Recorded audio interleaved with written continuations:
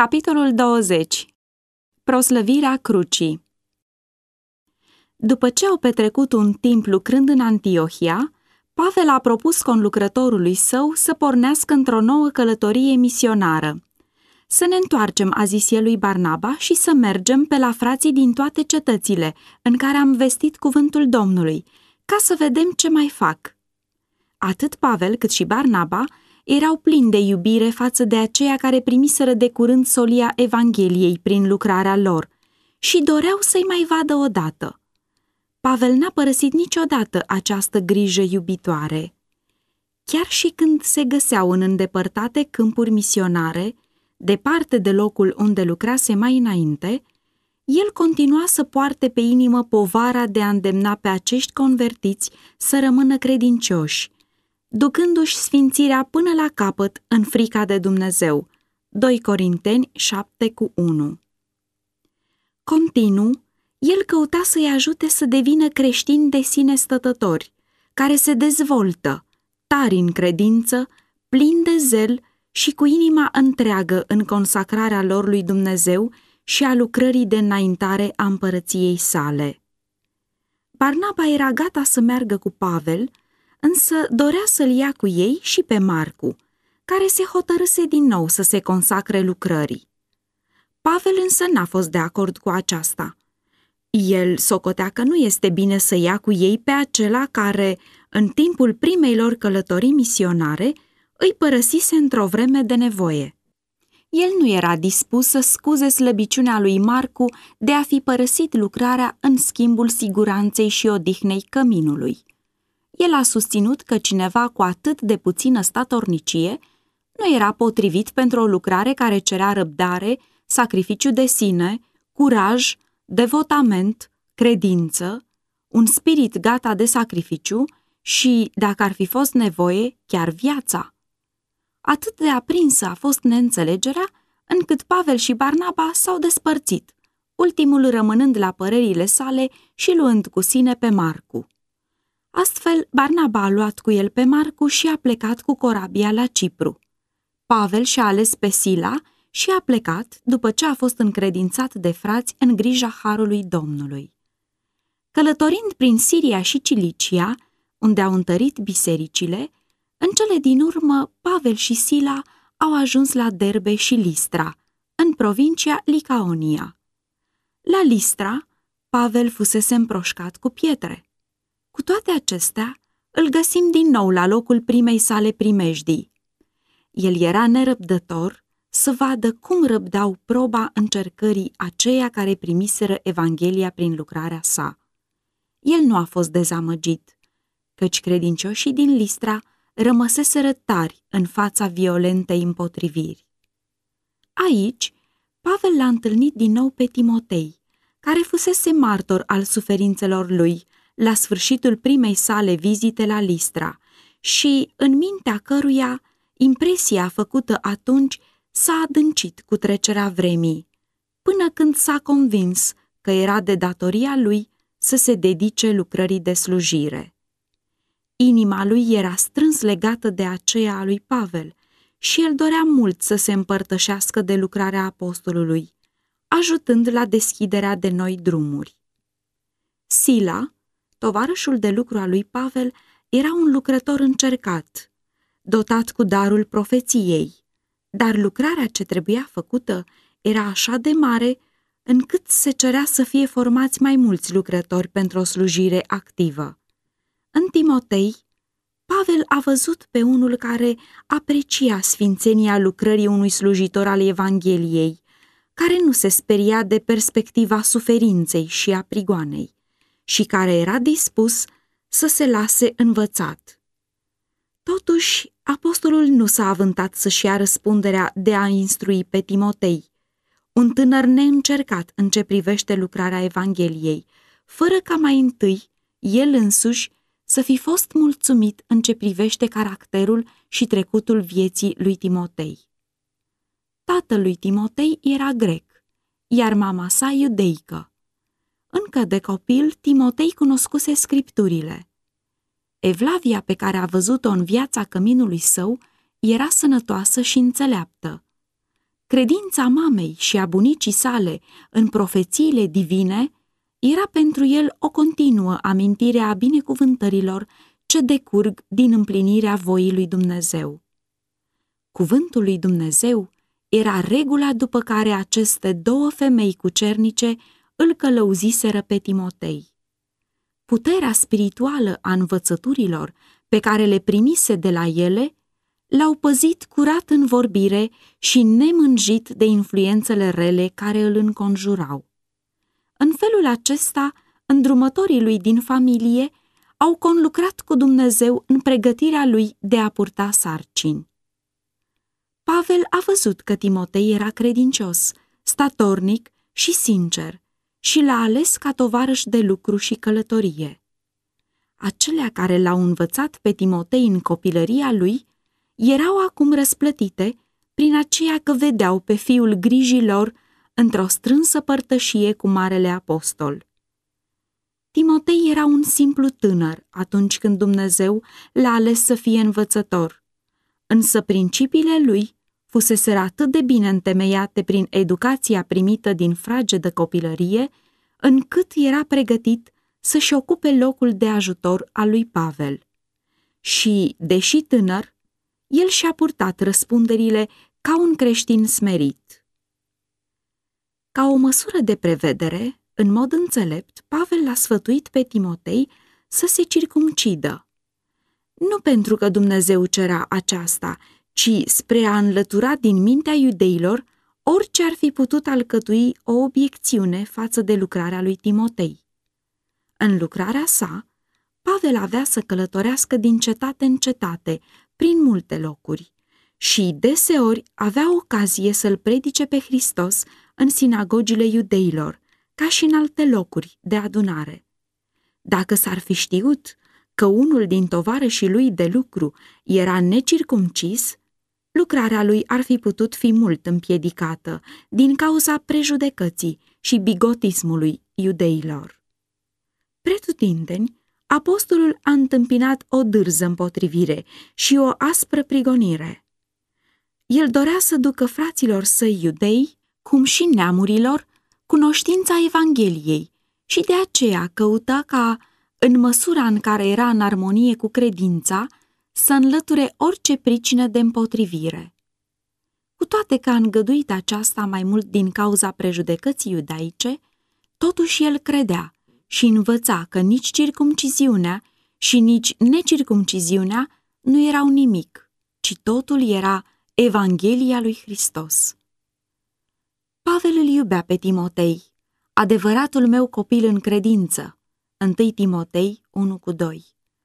Deseori, Marele Apostol îl lua deoparte pe tânărul ucenic și îi punea întrebări în legătură cu istoria biblică, astfel că, în timp ce călătoreau din loc în loc, cu multă grijă, el l-a învățat cum să lucreze cu succes.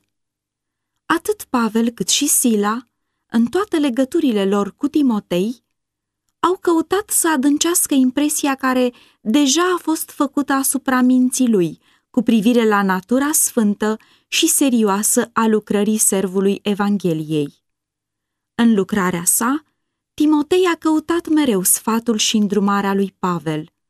El nu făcea nimic din impuls, ci dădea pe față judecată și gândire liniștită, întrebând la fiecare pas, este aceasta calea Domnului?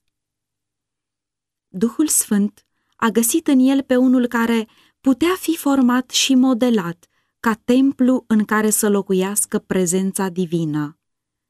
Când învățăturile Bibliei sunt aduse în viața zilnică, ele au o influență profundă asupra caracterului. Învățăturile acestea, Timotei le-a învățat și le-a pus în practică. El nu avea talente deosebit de strălucitoare, însă lucrarea lui era de preț pentru că însușirile date lui de Dumnezeu le folosea în slujba învățătorului. Faptul că el cunoștea din practică Evlavia îl deosebea de alți credincioși și îl făcea să aibă influență.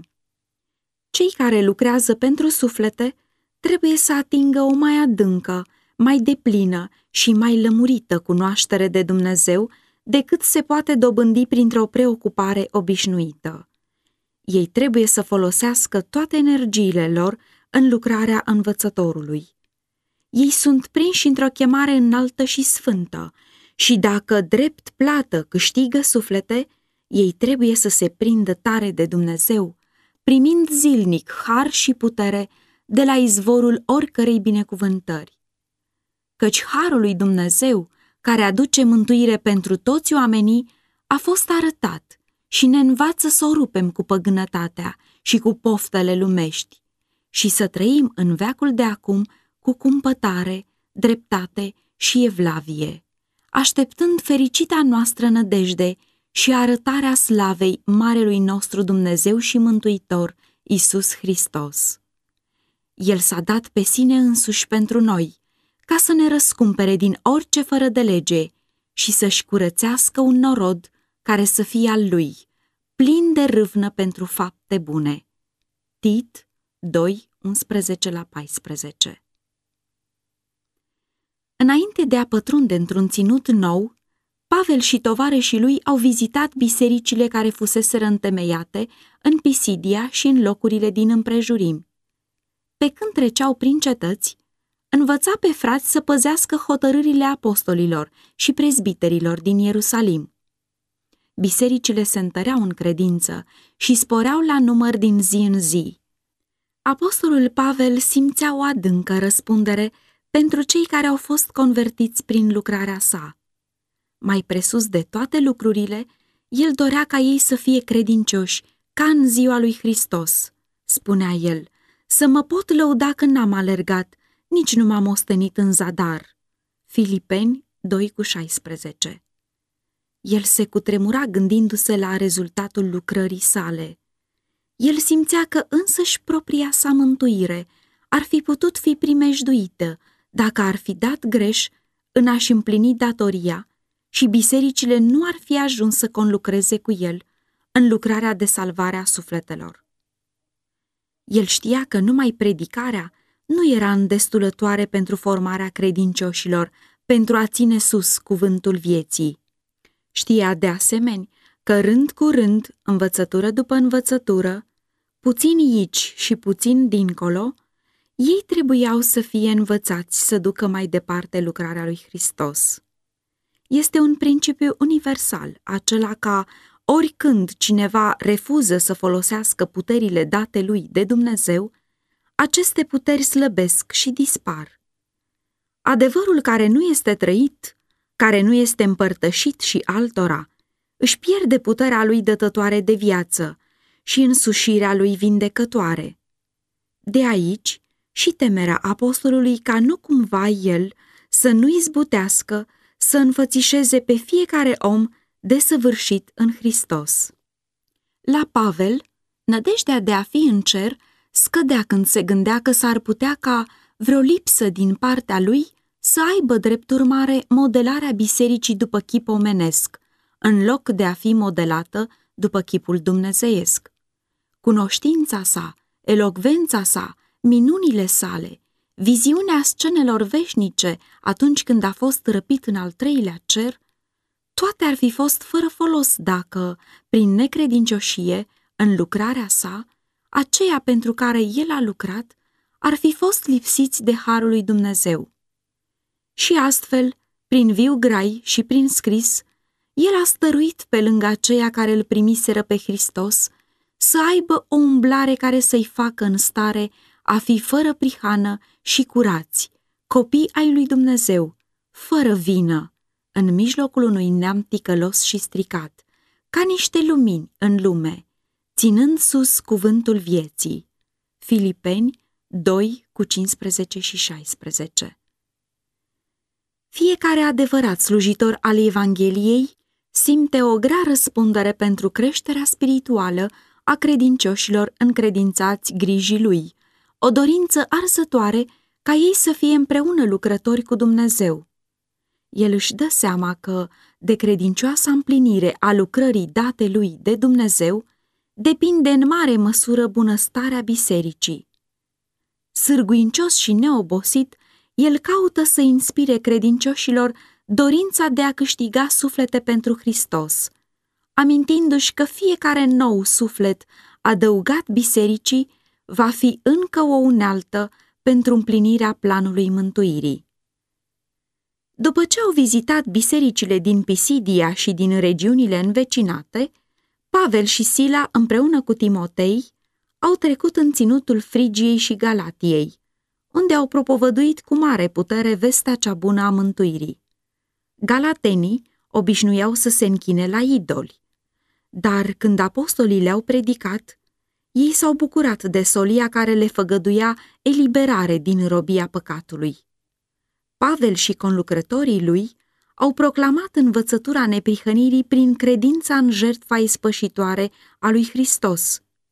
Ei l-au prezentat pe Hristos ca fiind acela care, văzând starea lipsită de ajutor a neamului omenesc căzut, a venit să răscumpere pe bărbați și pe femei, trăind o viață de ascultare față de legea lui Dumnezeu și plătind prețul vinovăției neascultării. Și, în lumina crucii, mulți care înainte n-au cunoscut nimic despre adevăratul Dumnezeu au început să înțeleagă măreția iubirii Tatălui. În felul acesta, galatenii au fost învățați adevărurile fundamentale cu privire la Dumnezeu Tatăl și Domnul nostru Iisus Hristos, care s-a dat pe sine însuși pentru păcatele noastre, ca să ne smulgă din acest veac rău, după voia Dumnezeului nostru și Tatăl. Prin auzirea credinței, ei au primit Duhul lui Dumnezeu și au devenit fii ai lui Dumnezeu prin credința în Hristos Iisus. Galateni 1:3 și 4 și 3:2 și 26. Felul de viețuire a lui Pavel în mijlocul galatenilor a fost în așa fel încât mai târziu a putut spune: vă rog să fiți ca mine. Galateni 4:12. Buzele lui au fost atinse cu un cărbune aprins de pe altar și a fost făcut în stare să se ridice deasupra nedesăvârșirilor trupești și să-l prezinte pe Iisus ca singura nădejde a păcătosului. Cei care l-au auzit știau că el a fost cu Iisus. Înzestrat cu putere de sus, el era în stare să compare lucrurile spirituale cu cele nespirituale și să doboare la pământ întăriturile lui Satana. Inimile erau zdrobite atunci când prezenta iubirea lui Dumnezeu, descoperită în jertfirea singurului său fiu, unul născut, și mulți erau aduși să întrebe ce trebuie să fac spre a fi mântuit. Acest fel de a prezenta Evanghelia a caracterizat activitatea apostolului în toată lucrarea lui printre neamuri. Totdeauna el înălța înaintea lor crucea Golgotei. Noi nu ne propovăduim pe noi înșine, spunea el în anii de mai târziu a experienței sale, ci pe Domnul Hristos Iisus. Noi suntem robii voștri pentru Iisus, căci Dumnezeu care a zis să lumineze lumina din întuneric, ne-a luminat inimile pentru ca să facem să strălucească lumina cunoștinței slavei lui Dumnezeu pe fața lui Iisus Hristos. 2 Corinteni 4:5 și 6. Solii cei consacrați, care în primele zile ale creștinismului au dus unei lumi pierdute vestea cea bună a mântuirii, nu au îngăduit ca vreun gând de înălțare de sine să mânjească lucrarea lor de prezentarea lui Hristos și el răstignit. Ei nu au râvnit nici autoritatea, nici întâietatea. Ascunzându-se în Mântuitorul, ei au proslăvit marele plan al mântuirii și viața lui Hristos, autorul și desăvârșitorul acestui plan. Hristos, care este același ieri, azi și pentru vecie, alcătuia centrul învățăturii lor. Dacă aceia care astăzi propovăduiesc cuvântul lui Dumnezeu ar ridica crucea lui Hristos mai sus și tot mai sus, lucrarea lor ar fi mult mai plină de succes. Dacă păcătoșii ar putea fi aduși să privească la cruce cu o inimă deschisă, Dacă ei ar putea dobândi o imagine deplină a Mântuitorului răstignit, atunci ei ar putea înțelege profunzimile îndurării lui Dumnezeu și păcătoșenia păcatului.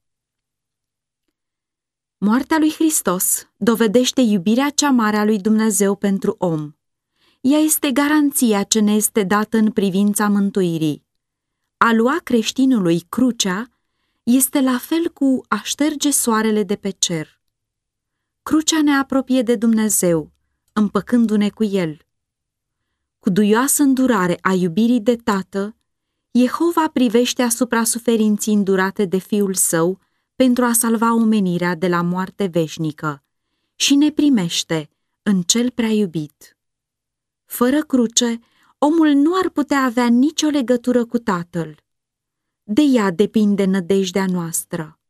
De la ea strălucește lumina iubirii Mântuitorului și, când la piciorul crucii păcătosul privește în sus la acela care a murit spre a-l salva, este plin de o bucurie nespusă, căci păcatele îi sunt iertate. Îngenunchind în credință la cruce, el ajunge în locul cel mai înalt la care poate ajunge omul. Prin cruce învățăm că Tatăl Ceresc ne iubește cu o iubire nemărginită. Și atunci ne mai putem mira că Pavel a exclamat: "Departe de mine gândul să mă laud cu altceva decât cu crucea Domnului nostru Iisus Hristos." Galateni 6,14. De asemenea, este privilegiul nostru acela de a ne bucura prin cruce și la fel avem privilegiul să ne consacrăm cu totul celui care s-a dat pe sine pentru noi. Apoi, cu lumina izvorând de la Golgota și strălucind pe fețele noastre, putem porni să descoperim această lumină celor care sunt în întuneric.